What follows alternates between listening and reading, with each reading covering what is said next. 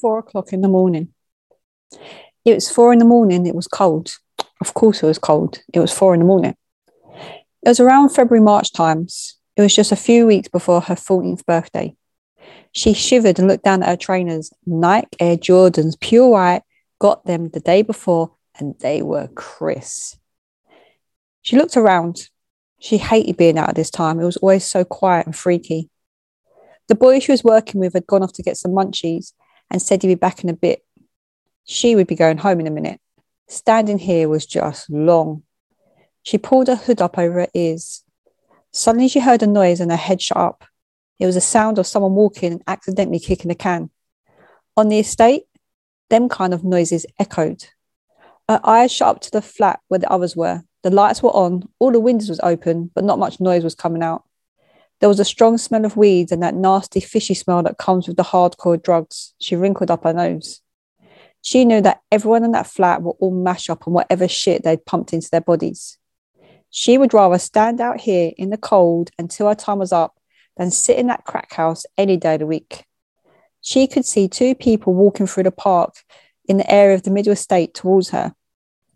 She couldn't see who they were. It was too dark, too far away. She squeezed the knife in her pocket just to make sure it was there, the handle warm and reassuring.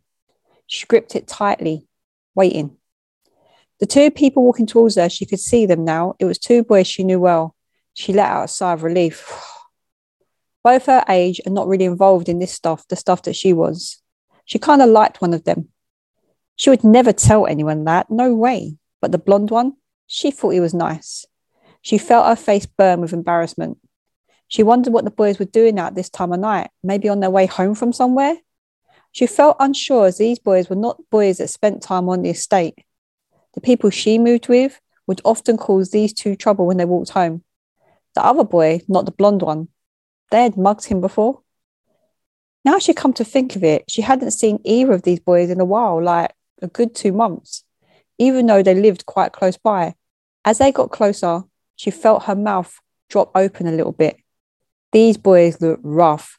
I mean, these boys looked like they had not slept in days, had not washed, had not eaten. They walked towards her and the blonde one said, "Got any gear?" Not a hello, not a smile, not even an acknowledgement of the 8 years they'd known each other. "Got any gear?" he said again. She was aware that she had not reacted the first time he asked. The words would not register. She sold crack to crackheads, not these boys. The other boy, the one she didn't know as well, got out 2 £20 notes out of his back pocket and thrust them at her. "Come on, Blondie, sort it out." Hearing him say her name hurt. So they did know who she was. But right now, all they wanted her to be was a crack dealer. She spat 2 rocks out of her mouth, took the money and passed the rocks. The blonde one caught her eye for a moment. She hardly recognised the boy she was looking at. Last summer, she had sat on the common with him one night and they'd shared cider and cracked jokes for hours. He looked at her now and said, "You should go home." He looked away and the 2 boys left. One aged 14, one aged 15, both out in the middle of the night buying crack. Blondie looked up and her bedroom was coming back from the 7-Eleven. He was eating a packet of krissss.